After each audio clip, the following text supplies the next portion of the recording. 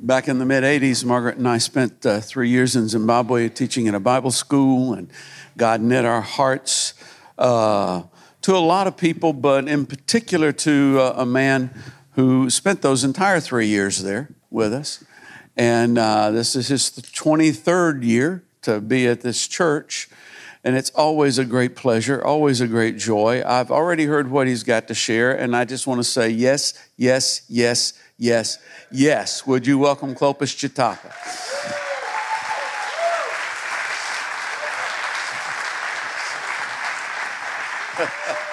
Thank you, sir. Amen. Thank you.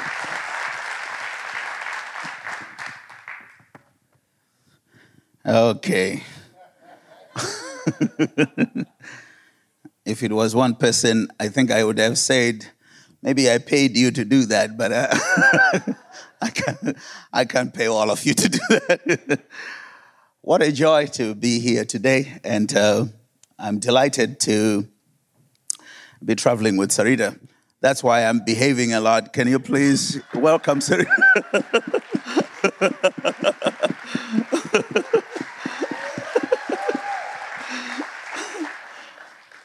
I have a way how I do what I do. It doesn't work here, but from where I come from, there are only two people that help me to change a man. I work with a lot of leaders that some of them are pretty radical and very difficult. And I always say, if I can't change you, and if the Lord cannot change you, I know your wife will change you. So our wives are the greatest gift God gives us apart from our Lord Jesus Christ in our lives. Amen.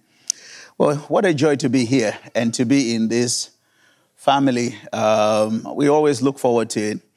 In the earlier service, I was mentioning that I almost had a difficulty in our scheduling coming this time.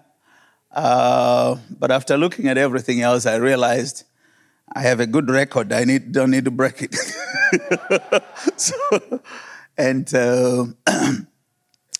But above all, we wanted to spend some time with Pastor.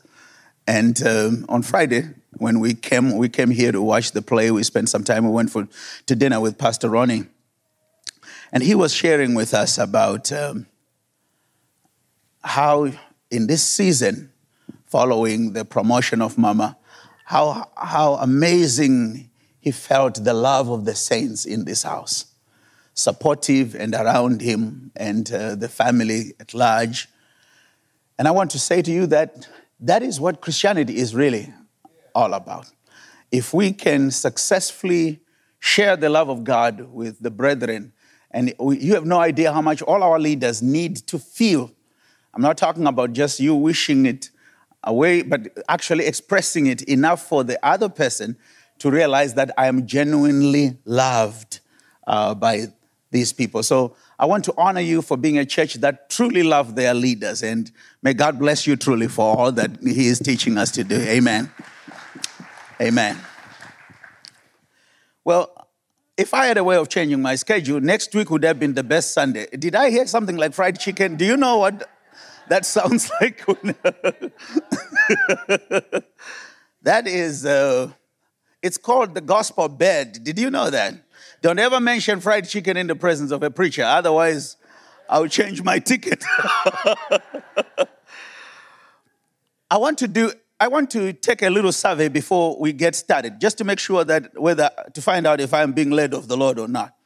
Now, how many among you are called Jonah as your first name? Jonah. Is there anybody called Jonah? Whoa. Okay. Is there anyone who has a son called Jonah? None. Are you serious? Okay, is there anybody who has a pregnancy that they are planning to call Jonah? Okay. It's not any single person called Jonah. I don't know whether you know that he's in the Bible. Did you know that Jonah is in the Bible? I know Christians for wanting to call their children or names in the Bible. You probably missed Jonah somewhere along the way. Well, that bothers me, but turn your Bibles to the book of Jonah chapter 4. But again, I'm saying that I really believe that even this little survey points to perceptions that I wanted to establish and see how, what our thoughts were on this character. Chapter 4 on verse 1. But to Jonah, this seemed very wrong, and he became angry. And he prayed to the Lord, "Isn't this what I said, Lord, when I was still at home? That is what I tried to forestall by fleeing to Tarshish. I knew you. You are a gracious and compassionate God, slow to anger and abounding in love, a God who relents from sending calamity." So we also look at the 10th and 11th verse. But the Lord said, "You have been concerned about this plant. Though you did not tend it or make it grow, it sprang up overnight and died overnight. And should I not have concern over the great city of Nineveh, in which there are more than 120,000 people who cannot tell their right hand from their left hand, and also many animals?" So God bless the reading of his word. I really intended to make reference to Jonah because in some way it builds on the thought that I have regarding how God's people share the love of God with the world. I want you to know that we were called to share God's love with those that are around us. And that's really what our entire journey is entirely all about. There are many people who have a problem with the story of Jonah. The majority of them think that it's not historically fact. They think that it's some kind of a mythological story that was told. And I know some of the reasons have to do with the fact that those of you who fish, you think you have never caught a fish, the one that swallowed Jonah, so there must be a problem with the story. And there are those who actually say, oh, well, they should have been, that story about the tree and the story about the storms in the Mediterranean. There are other people that are actually trying to make a weather argument about what they know concerning the storms that arise in the Mediterranean. But I want you to know the strange thing about it is that the story of Jonah appears in Assyrian literature because of the fact that at the end of the day, when Jonah preached in Nineveh, a decree was offered by the king who was actually called Ashdod III.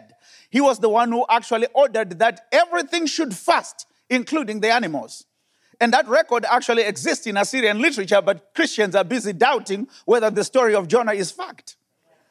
And not only that, but you need to understand that the fundamental principle of biblical hermeneutics teaches that if Jesus accepted something as historically fact, you have no reason to doubt its validity. Jesus made reference to the story of Jonah. That tells you that if Jesus believed it, I think I choose Jesus because I am almost sure you don't know better than Jesus. So at the end of the day, you need to know that if Christ made reference to the story of Jonah, he believed in the story of Jonah and its historicity. So there's no way that the story of Jonah could be fable. Now, some other people then raise issues like, this fish story is a problem. What happened inside the belly of the fish? Goodness me. Jonah could have died in that time. And they tell you some stuff about how the fish metabolism works. We'll talk about that later. The other time I had somebody writing about the fact that there's no way that Jonah could have survived. He could have died of hunger. And my answer would be that you do not know the amount of sushi that is inside the belly of a fish. There's nobody who died inside. There's no way anybody would die in the belly of a fish. Jonah made it through.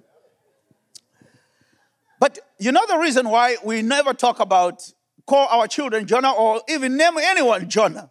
Because it's associated with rebellion.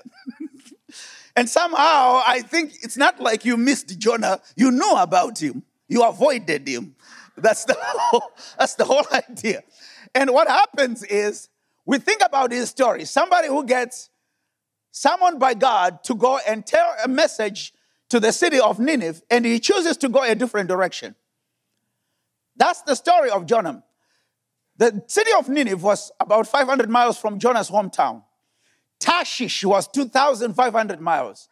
This guy's rebellion was that long. He chooses that he will not go and tell these people and warn them about the impending judgment. Rather, he chooses to take a voyage to go to Tarshish. And you know, the thing, and all our judgments on Jonah have been primarily based on that. Do you know that the city of Nineveh, God calls it the great city? That's how he refers to it. And not only that, did you know that Nineveh was actually in present-day Iraq? The exact location is what today is called Mosul. So we know about that because U.S. military have had engagement in those areas. In fact, there was a statue, a monument dedicated to Jonah, which was destroyed when the war started in Mosul. So Nineveh was not difficult to go to in the days of Jonah only. If I were to ask you today to go to Mosul, I don't think you will go. So at the end of the day, sometimes we have these thoughts about Jonah. What kind of a guy was he? How could he receive an explicit message from God? But let me quickly share a few thoughts about why I think Jonah did not go. So he gets a message, you need to go to Nineveh. He chooses to do the opposite. Why did Jonah not go? The simple, explicit answer, he didn't like the people. Now, I think you have people that you don't like too. Now, sometimes we try to hide behind the idea that, no, I like everybody. For God so loved the world. I know God so loved the world. But I'm asking you, do you like everybody? Now, there are people that you don't like. There was nothing else to it. No. Jonah did not like the Ninevites. And for very fair reasons. The Ninevites were actually bad people. These were not good people. They were known for horrible things that they would do to their neighbors. Their treatment of their neighbors was terrible. They had punished Israel many times. They had done things, their methods of punishment were the most atrocious that you could ever read in ancient history. And here God speaks to this man and he says, I want you to go and warn them about the impending judgment. In the heart of Jonah, he said, no, they should get punished. Because they are bad people, and I don't like for them to repent and see the mercy of God. Not only that, the most interesting thing is that he actually had a scripture for it. There's a lot of things that you do, and you actually probably have a scripture for not liking certain people. Now, in the time of Jonah, he had two other prophets who were contemporaries, Amos and Hosea. If you read the book of Amos chapter 5, you will find out that in that chapter, Amos talks about the fact that God was going to use Assyria as an instrument in order to pass retribution or punishment to the children of Israel. Hosea chapter 11 talks about the same story. God was going to use the children of Assyria as a means and a tool of punishment to the people of God. Jonah knew that. And he knew that these people, they are better off dead because if they are alive, God is going to use them in order to bring punishment to the people of God. So he actually had a scriptural premise to take the decision that he took. He definitely believed they deserved what was coming to them. And in the morning, I was talking about the fact that whenever it comes to deserving, that's the language of Christians. We believe every time, in fact, if any one of you who is sitting next to you today went through a certain moment of mishap or misfortune, usually your best way of studying that scenario is that I knew it was coming because the other day, you know what I'm talking about? We kind of like always look at each other and say, well, it was just a matter of time. Every time you hear believers do that, if something happens, they have a way of explaining. In fact, in this country, it gets worse because every time I don't forget people explaining what happens. Why did Katrina happen? Why did this flood or hurricane hit Florida? Why did this happen in this other street? You find people literally putting up publications to explain that it was always coming. I knew about that because there's this other thing and that other thing and that other thing. They deserve what was coming to them. Now, what we don't know is that may not necessarily be the way our God works. In fact, if you got what you deserved, you wouldn't be even in this church right now. In fact, Psalms 103 is the one that teaches us better about that. He has not rewarded me according to my what? Iniquity. That's the truth. Romans 3:23 teaches us that the wages of sin is what? All have sinned and came short of the glory of what? Of God. And what are the wages of sin? Death. Did we all sin? Yes. And we all came short of the glory of God. But somehow in our minds, we are always thinking that they got what they deserve. Now, let me quickly jump into the story. And we pass through this narrative to get to what we're talking about. So the bottom line principle that you need to understand is that the real reason why Jonah could not preach to Nineveh is that he fundamentally did not like them. He actually believes it was wrong for them to be spared. He believed they deserved the punishment that was coming to them. The harder thing and the lesson to all of us about Jonah is the misery of receiving the word of God, yet not sharing the heart of God for the people. And that is the story about the Christian church. We were given a message for the people, but we do not all the time share the same heart of God for the same people. And that explains the sad reality that we read in the narrative of Jonah.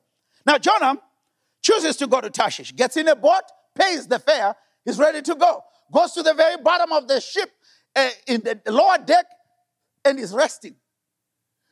The Lord sends a storm. The storm comes and is deadly. Everyone on the ship understands this experience that we are now going to die. So each one starts calling on their God. This is interesting. In fact, that part when you read, I read it, I don't know how many times. And I look at it and I see a desperate moment when the scriptures say each one started calling their God. So the Hindu was calling his God. The Muslim, the Hare Krishna, the Confucianist, the Buddhist, everybody. The African guy is calling his ancestors. Everyone is praying. One man is not praying. His name is called Jonah. He's relaxed in the boat. And the captain gets concerned. He says, I don't understand. He goes over to him and he said, why are you not praying? We are just about to die. Things happen, they are sure this is the guy who actually is responsible for the problem. But I like the answers of Jonah. And by the way, it is in these answers that I clearly know that if we really understood Jonah, we would call our children Jonah. He was a very spiritual man. He knew God very well. And he says to them that, stop praying. Throw me over the water. He said, no. We'll call on our God. We believe that our gods can avert this situation. He says, you don't understand. I'm a Hebrew. I serve the maker of heaven and earth. The God that I worship is the only one who has authority over the elements of nature. If he doesn't change this situation, no matter how much howling you're going to do, nothing will change. I said, throw me over the water. Now, you know the part that is funny is that he doesn't offer to jump on his own. He actually he puts them in a very difficult situation. Why don't you just jump? Do you know that this man actually pleaded with him that we do not want blood guilty. Please, we do not want your God to punish us.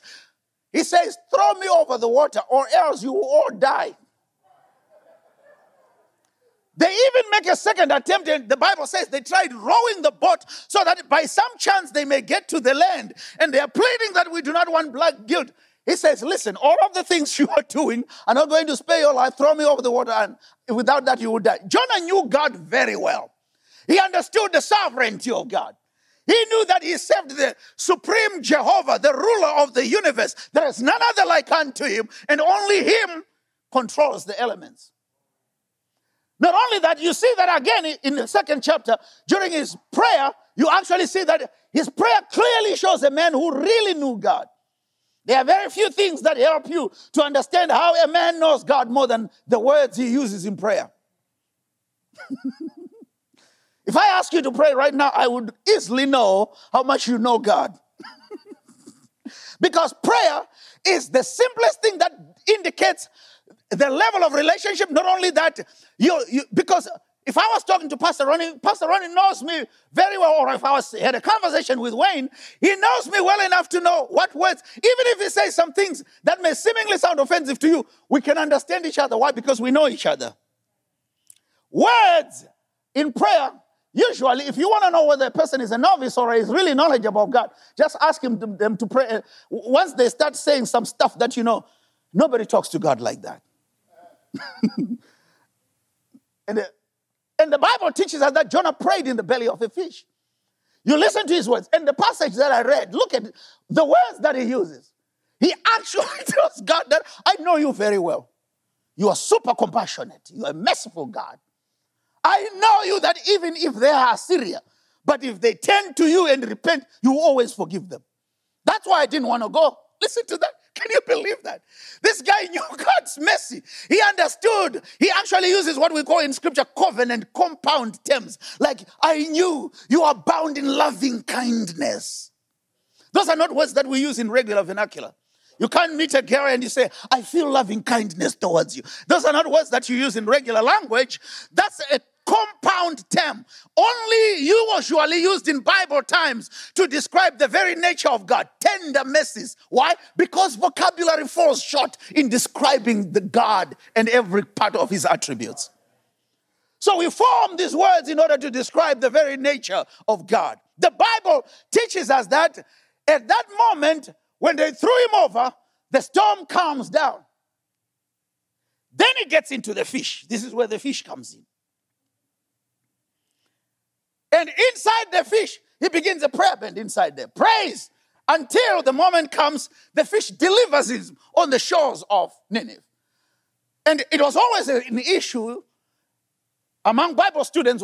Why did Nineveh repent like that? Why were they so receptive to his message? And I was telling in the morning about a story I read one time when a certain theologian wrote that the reason was because Jonah was bleached. Come on. And he tries to give a scientific explanation about how the metabolism of a fish works when somebody stays for this number of days. So the idea is that it's like me. I leave America right now and I go back home. I land in Zimbabwe and I'm suddenly a white man. Everybody listens to me. There's no way that they would reject what I'm talking about because I have a change in pigmentation because of where I was. So this is what they assume happened to Jonah. No, I don't think that happened. What really happened, here's something that, again, demonstrates how far God will go to show and extend his love to the lost. The book of Jonah is a missiological book. It's a book that teaches us that even from time immemorial, once upon a time when Israel were the only elect of God, but the love of God was always far-reaching to other nationalities. It was the duty of Israel to communicate that mercy to the lost. The same responsibility that lies squarely on the Church of Jesus Christ today. To tell the world that no matter how much sin you have committed, no matter what you have done, God still loves you. That is the message that we still carry to the world. We don't have to count their sins. We don't have to check on what is your track record. How much have you done? You know, in Zimbabwe some years ago, there was a very senior preacher, a whole group of preachers who started on a movement of telling people that they had not confessed enough. Unbelievable. And they would call church meetings like this and ask people that, well, tell us some other things that you did not mention when you came to Christ because they are still holding you back. So imagine, someone will come up in front here and you pick up somebody and you say, hey, Brother Kevin, come over here. Tell us what you did for the last 37 years. That you did not mention. And brother would dig on all his debt in the past. And I think I was hated very much because I remember a large rally that I stood up to speak that the only reason why these people were doing this is because they were curious of sins because of dirty minds. It is not the will of God to know the details of men's sin. It's true. How do I know that? I know that in the Bible. Now you remember the story when Jesus Christ actually had a confrontation with the Pharisees. They brought a woman whom they said, we caught her on the what? Act. Don't pretend like you don't know the last part of that verse. It says, we caught her on the what?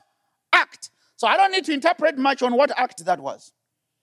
Now Jesus does something very strange. Finally, all these men walk away.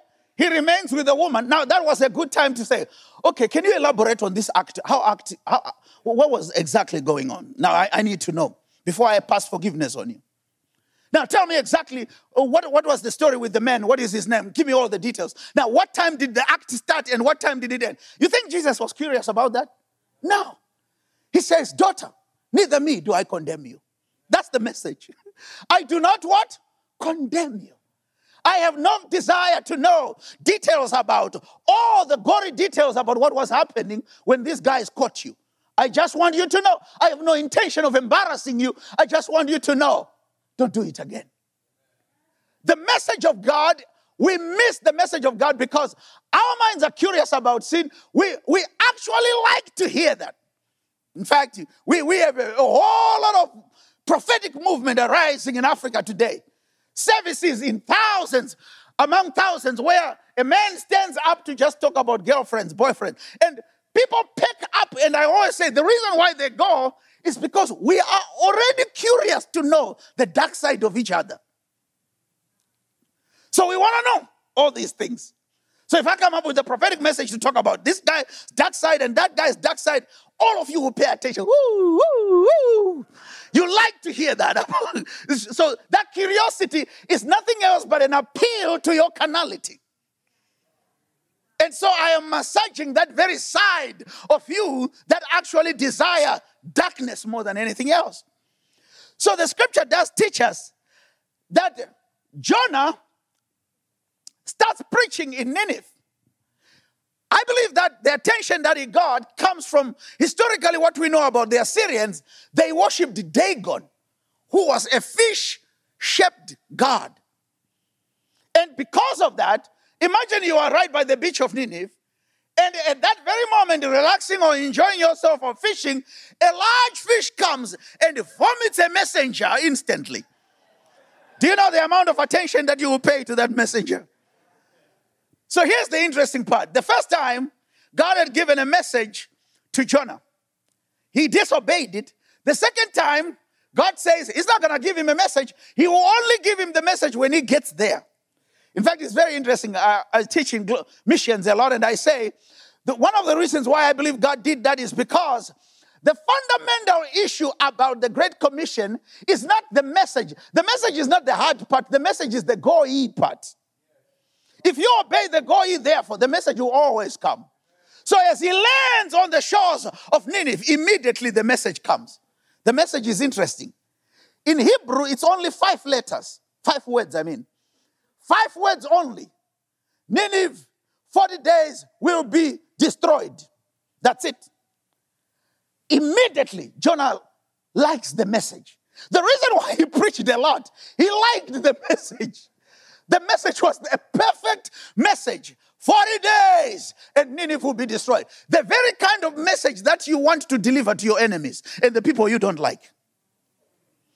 You will never have a more perfect message like that. He had all the energy to pace up and down the whole such great city, which took 3 days. The scripture says he would be shouting as loud as he can. Do you know that he never made an invitation for salvation?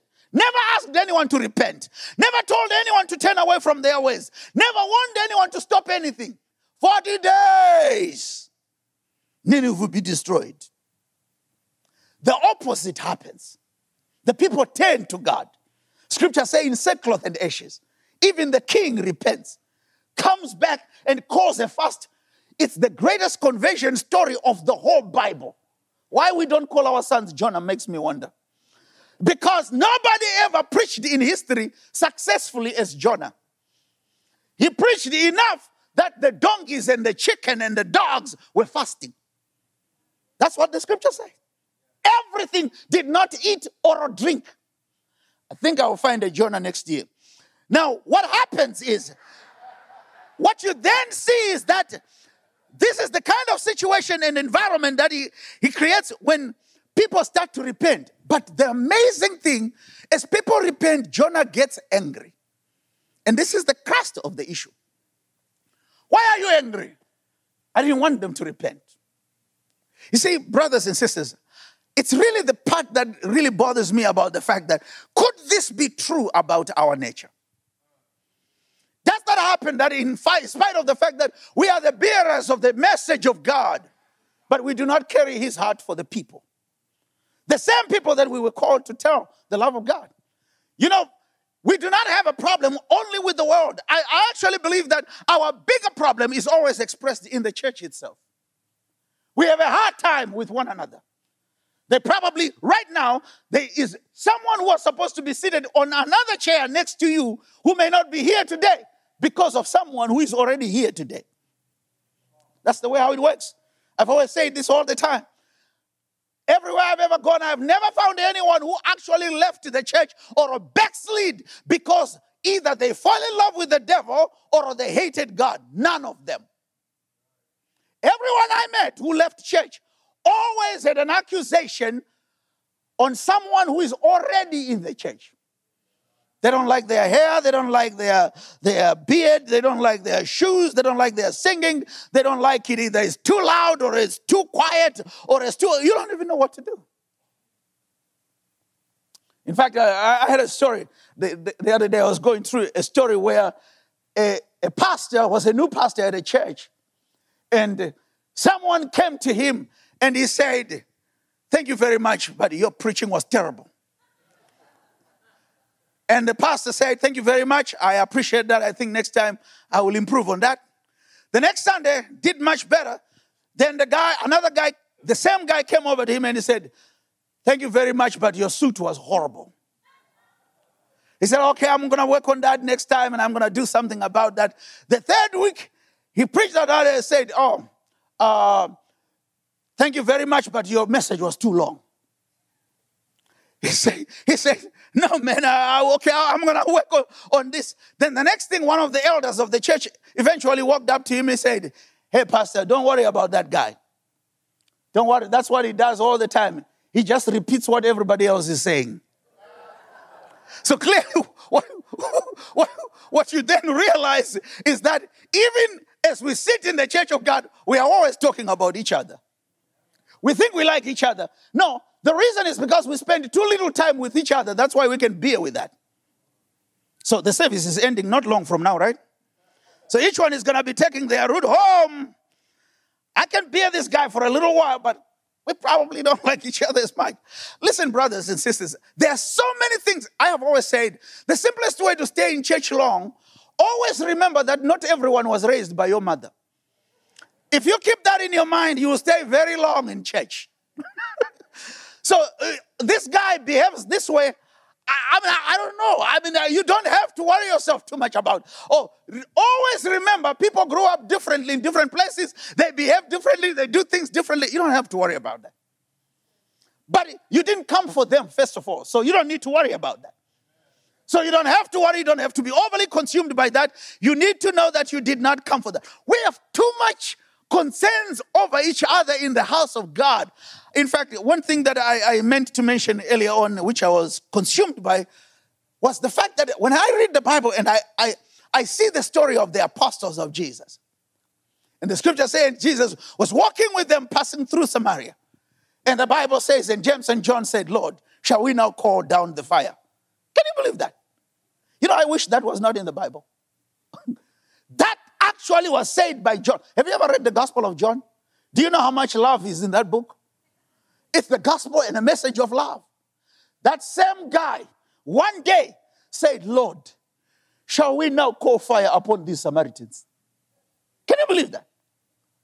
Now, as we look and we read that, sometimes in our hearts we feel like we are better than that. We wouldn't do something like that. No, we actually probably are worse than that.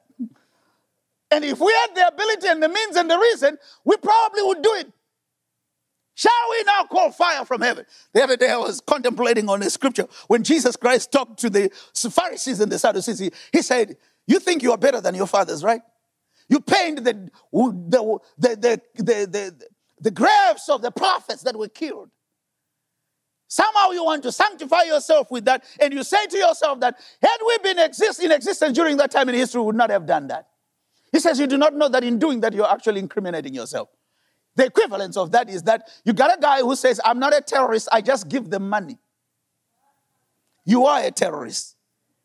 If you support the cause and you do not condemn it, in the same way, even though you may not be doing exactly what they did, but you actually belong to the same category.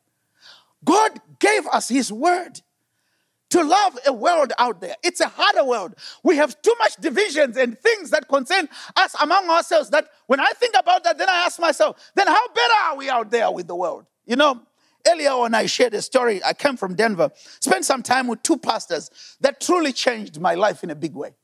One of them is called Brady. He pastors New Life Church, big church with more than 14,000 people. The other one is from California. He has a church in Hollywood called Mosaic. Now, here's what I learned in the course of our discussion and listening to the presentations. I am talking about what we have in Africa. In Africa, we have what are called tribes. The shocking part is that Pastor Brady says, do you know what? The biggest problem in America, why we cannot share the love of God, is because of tribalism. That throws me off. Tribalism in America. How can that be? There are no tribes in America. Talk to me as an African, I'll tell you about tribes. We have 3,000 on the African continent. We speak 2,400 languages across the continent. The place where Babel was more successful than anywhere else is in Africa. If the world had not given us English, we wouldn't be able to talk to each other. Tribalism in America? Oh, yeah. And these are very senior pastors. They probably have a better understanding of this culture and its nuances better than I do. They say our tribes are different, brother. We have a tribe called Republican. Another one is called Democrat. Then the other one is called progressive something. I don't even know. I don't know what, liberal or whatever. These are the tribes. Blacks, whites, Latino, da-da-da. These are the tribes that we have in this country. And our affinity with those tribes sometimes is a hindrance to our expression of the love of God to the other person. It matters more to us that we are like this and we hold on tenaciously to that identity more than our place in redemption. And it's becoming the biggest hindrance to the expression of the love of God. We would rather have them die. Our story is worse than Nineveh. To Jonah, he had all these problems with the Ninevites, and he felt like, no, I don't think, even if they deserve what is coming to them. Let me read you this story. This is actually something that came some years ago. Some writer wrote about this, and this was supposed to be something that was comic. But here's how it sounds. Please listen to me very carefully. I hope I can read it clearly. Once I saw this guy on a bridge. He was about to jump, kill himself. And I said, don't do it. He said to me, nobody loves me. I said, God loves you. You see, that's a Springhouse member. Do you believe in God?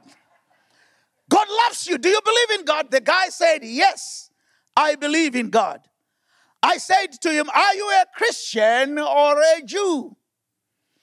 He said, I am a Christian. I said, wow, praise the Lord, me too. I am a Christian. Now, are you Protestant or Catholic? He said, well, I am Protestant. He said, oh, me too. I'm also Protestant. Now, which franchise? Are you Baptist or what? He said, oh, I am Baptist. He said, me too. I'm a Baptist too. He said, okay, Northern Baptist or Southern Baptist? He said, well, I am actually Northern Baptist. He said, wow, that's wonderful. Me too. He said, now, Northern Conservative Baptist or Northern Liberal Baptist? He said, oh no, I am Northern Conservative Baptist. Then I said to him, oh, me too. Now, Northern Conservative Baptist Great Lakes region or Northern Conservative Baptist Eastern region? He said Northern Conservative Baptist Great Lakes region. He said, oh my God, my brother, me too. I am also Northern Conservative Baptist Great Lakes region. Now, Northern Conservative Baptist Great Lakes region, Council of 1879 or a Northern Conservative Baptist Council of 1912. The man replied and he said, Northern Conservative Baptist Great Lakes region, Council of 1912. And he replied and said, die, you heretic.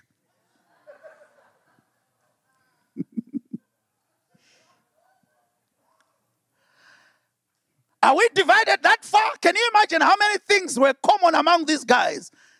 until they got to the date of which council they are affiliated to. That is not even an African story. We don't have things like that in Africa. We actually don't even share in these kind of problems. But this is the truth about what happens even in our culture. We look at one another. We look at all these plaques and identities and affinities that we have placed ourselves in, and we feel like we stick with our clubs and groups, and we feel like the other group is not making it. They don't belong to us. I was talking in the morning about the fact that in the early years, when I was here on Friday, and I came here to see the drama, the play that was going on in this church. But the thing that struck me, and we had a conversation with my wife afterwards, was that I just marveled to see the number of unbelievers that walk in that church. Does it matter? It matters. Because at the end of the day, we may not even have them even using our seats.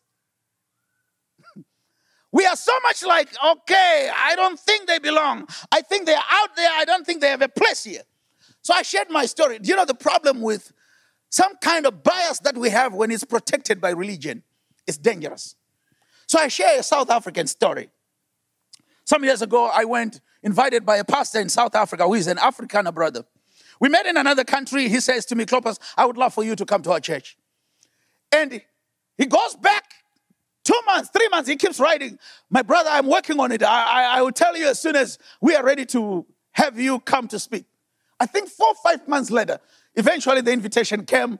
He says, we'll fly you to Johannesburg and we'll go. Our church is in an area called Hammanskraal. Very leafy upmarket place. I didn't even know how big the church was. More than 4,500 people. And the whole mezzanine floor is overflowing.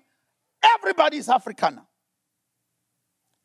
That night, he says, I want to see you early in the morning, 30 minutes before the service. I walk into his office that morning. He says, I thought I would talk to you earlier. First of all, you are the first black person ever to step in our church. Whoa. I said, really? Now you wonder, okay, all right. And what's the other thing? He says, well, the other part is the reason why the invitation took me longer to process. He says, because there are people in this church that do not believe that a black person can be saved by Jesus. Oh my God. Now I'm supposed to preach to these people. They don't even believe that with all that they sing about the blood, they don't believe it works on my side. How do we then fulfill the Great Commission if we have beliefs of such a nature? So I was talking to Dr. Lema Duplessis, a dear friend of mine who is a professor at UNISA, which is South Africa's prestigious university. And he almost got killed when he published this first book that was dealing with the issue of apartheid. He said to me, Clopas, do you know that the problem of apartheid was not just an ideology. It was an ideology that was fashioned and forged by a theology. The belief of exclusivity. The idea that we are the only candidates of salvation, then we do not mix with anybody else. And no one else is the candidate of salvation. Jesus came only for us. How do such people who believe in ideas of such a nature tell the world about the love of Jesus Christ? How do you ever read John 3:16 and say, for God so loved the world, and you forget that the majority of them who are candidates of the love of God are excluded from your belief system? We need to know that the love of God is what the world needs. And it is not just good preaching, but the difficulty we have is that somewhere in our hearts we struggle with that. We have a difficulty. We have a difficulty with our neighbors. We have a difficulty with our workmates. We have a difficulty with those that laugh at us. Sometimes when we are dedicating ourselves to the Lord, the mockery that they sometimes shower us with, it angers us. There is a part of us that really does not like everything about that. I asked the question. I said, Pastor Ronnie gave me his notes that he used to teach with years ago. And time after time, I go through all those notes. And I found out that in our discussions during our synthesis studies in Genesis, we had a conversation somewhere around the question, why did God not give the keys of the ark to Noah? You remember Noah? Guy who built this big boat, saved everything. Now, when you read Genesis 6, it says, and when everybody was inside the ark, the Bible says, and the Lord came and he closed the ark. The 9th chapter, when the waters had abated, the Lord returned and he opened the ark. And I've always said, why didn't he? Come on, God, you don't trust Noah? Give him the keys. Do you know that if God had given keys to Noah, there would been a bigger disaster then? Now, I try to think of myself as Noah. My wife was with me in the ark. And suddenly we hear sound screaming on the walls of the ark. Please! And my wife says, I know that voice. That's my hairdresser.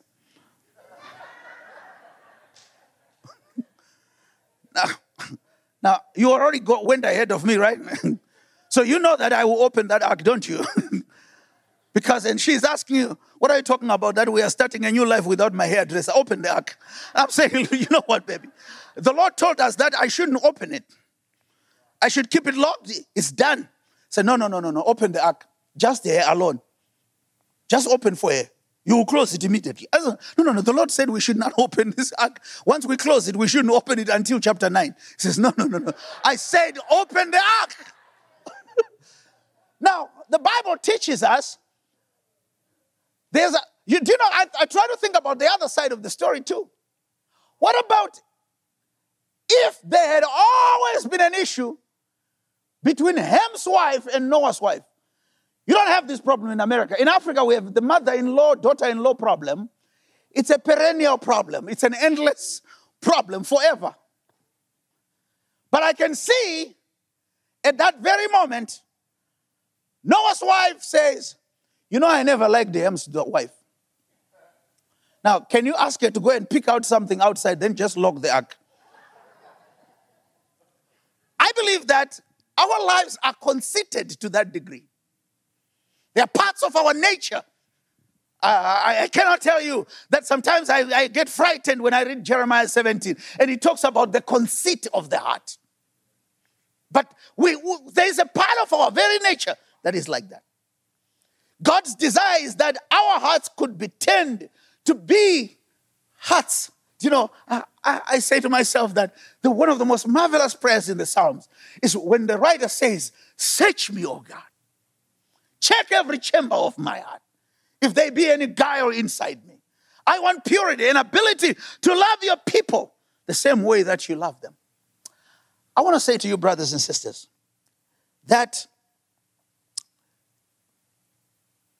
if you are a child of God, as I believe you are, sometimes we wonder what grows in us with time. What grows in us in time is actually our heart. That's the biggest part of us that should grow. Our hearts become larger enough that we accommodate some things that we did not accommodate in the past. People. Sometimes we prepare for ministry, probably on the theological side. We perfect our hermeneutics and our homiletics. We work on everything. We refine everything. We don't realize that the greatest thing that should grow is actually our heart. So I think about Moses. And I think about the story of Moses. He was the pastor that pastored the hardest congregation that has ever lived on earth. I cannot tell you the descriptions of Scripture concerning the children of Israel. Stiff-necked. That's what the Bible says. A rebellious people. When you read Psalm 78, and the Bible says, you vexed the Holy One of Israel. This is how bad these guys were. They were terrible people. And you are their pastor. You make one trip, they make an idol within a couple of weeks. And they begin to tell you that this is the God that took us out of Egypt. Are you serious? That's Israel. A stiff-necked people. So one day God comes up with a proposition that will complete the problem. Resolve it forever. Hi, Moses. Yeah. You know what I've decided to do? I'm going to kill all of them. The Bible teaches us that. God speaks to Moses and he says to him, I'm going to kill all of them. But I will leave you and your wife. Get busy. We'll start a new generation, brand new people. Everybody your descendant, no outsider. They will all be from your family. They will all be your children. Brand new generation. And I've always asked leaders, and I say, Do you know that there's quite a number of us that would have said, Amen, Lord. I've been thinking about that for a long time. I just didn't know what you would think about it. Because even me, I'm tired of these people. I've been trying my best. I've been preaching. I've been doing everything. Even right now, I'm losing weight. I've been fasting. They just don't get any better. The Bible teaches us something about Moses. The scriptures say that at that time, Moses said to the Lord, you really want to destroy them? You want to kill every one of them? What will the heathen say? They will say he took them out of Egypt, couldn't bring them into the land of the promise. I'm not going to be part of that. If you do that, remove my name from the book of life. And I ask myself, Lord, at what point could my heart possibly be like that for people that almost stoned you? That is not easy. Can you stand on your feet? We're going to pray right now.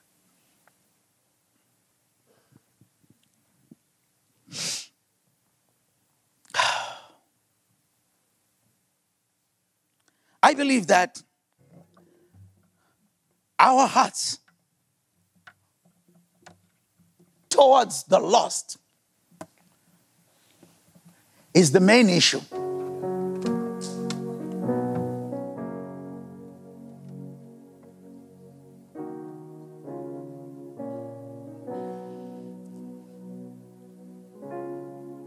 I wish I loved them, and I wish it was easy. There's a lot of people that don't make it easy for you to love them. It's not like we're not witnessing. I know some of us, we witness all the time. Sometimes we witness to people. I think of the story of my mother-in-law. This has been hanging in my mind a lot, how my father-in-law was brought to Christ. And I try to think about why the Apostle Paul would actually say, and to all of you mothers and ladies whose husbands are not in the faith, Paul does not teach us to divorce them, right? But he says, no, live with them. But they will see the love of Christ in you. They will marvel to see the absence of vengeance in spite of what they have done to you. And out of that, they will know, they will understand, they will be redeemed because of your love. The most amazing Christian is not just to love the other brother in the church. But if you can tolerate and work with the believer until you win them by the love of God out there, I believe that we won't have space in the house of God. But our hearts struggle with that. We are nowhere far away from Jonah, I can assure you of that. We have reasons why. We have tribes that we belong to. We're better off with our clique, comforted all the way to eternity.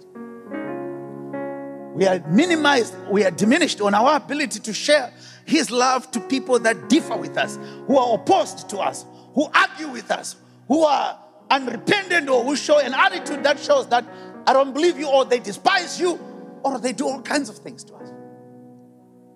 And it's hard.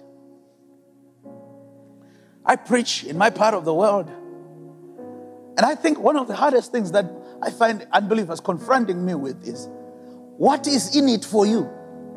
I understand that. Think about the fact that you roll these trucks and equipment and you stage this and it costs thousands of dollars. You are proclaiming the word of God to these people. You are not even collecting an offering. They don't understand that.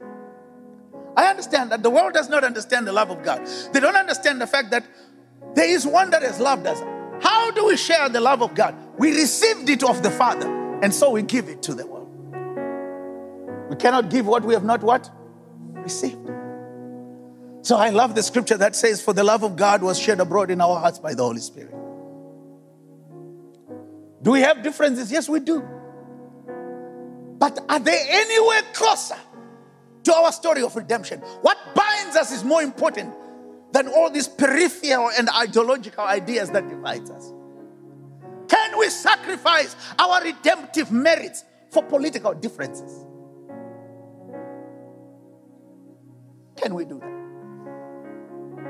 what he came for, to die on the cross for.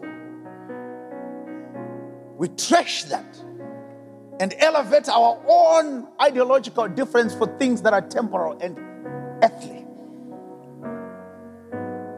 The love of God crosses all boundaries. The Bible says something amazing. Love is stronger than death. You know, this is where I appreciate being an African. Because we understand love in a strange way. Because from my part of the world, we pay what is called lobola. Dowry, is that what you call it? Like I don't know what, something like that. But you pay something to the family. The price for me to marry my wife, very expensive. But it didn't cost me money to the family. I have to demonstrate the love I have for her. But it costed me cattle. So we talk about it teasingly. That isn't it funny? That if you say to a woman who is in Texas, I love you, that word alone will drive cattle from Tennessee to Texas. That's what it will take. We pay a price to love. But I think our hearts should be enlightened enough that we have no problem with that. We confound the world when they abuse us, when they say things, when they criticize us, when they shout at us, when they say and yet we are still able to stand in the love of God and be able to receive them and appreciate them and love them in spite of.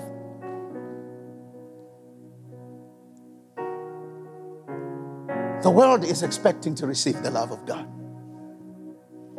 And that's why God set you apart to share his love to those. Some of the other people, there may be a good reason for not liking them. But that's what we were called to do.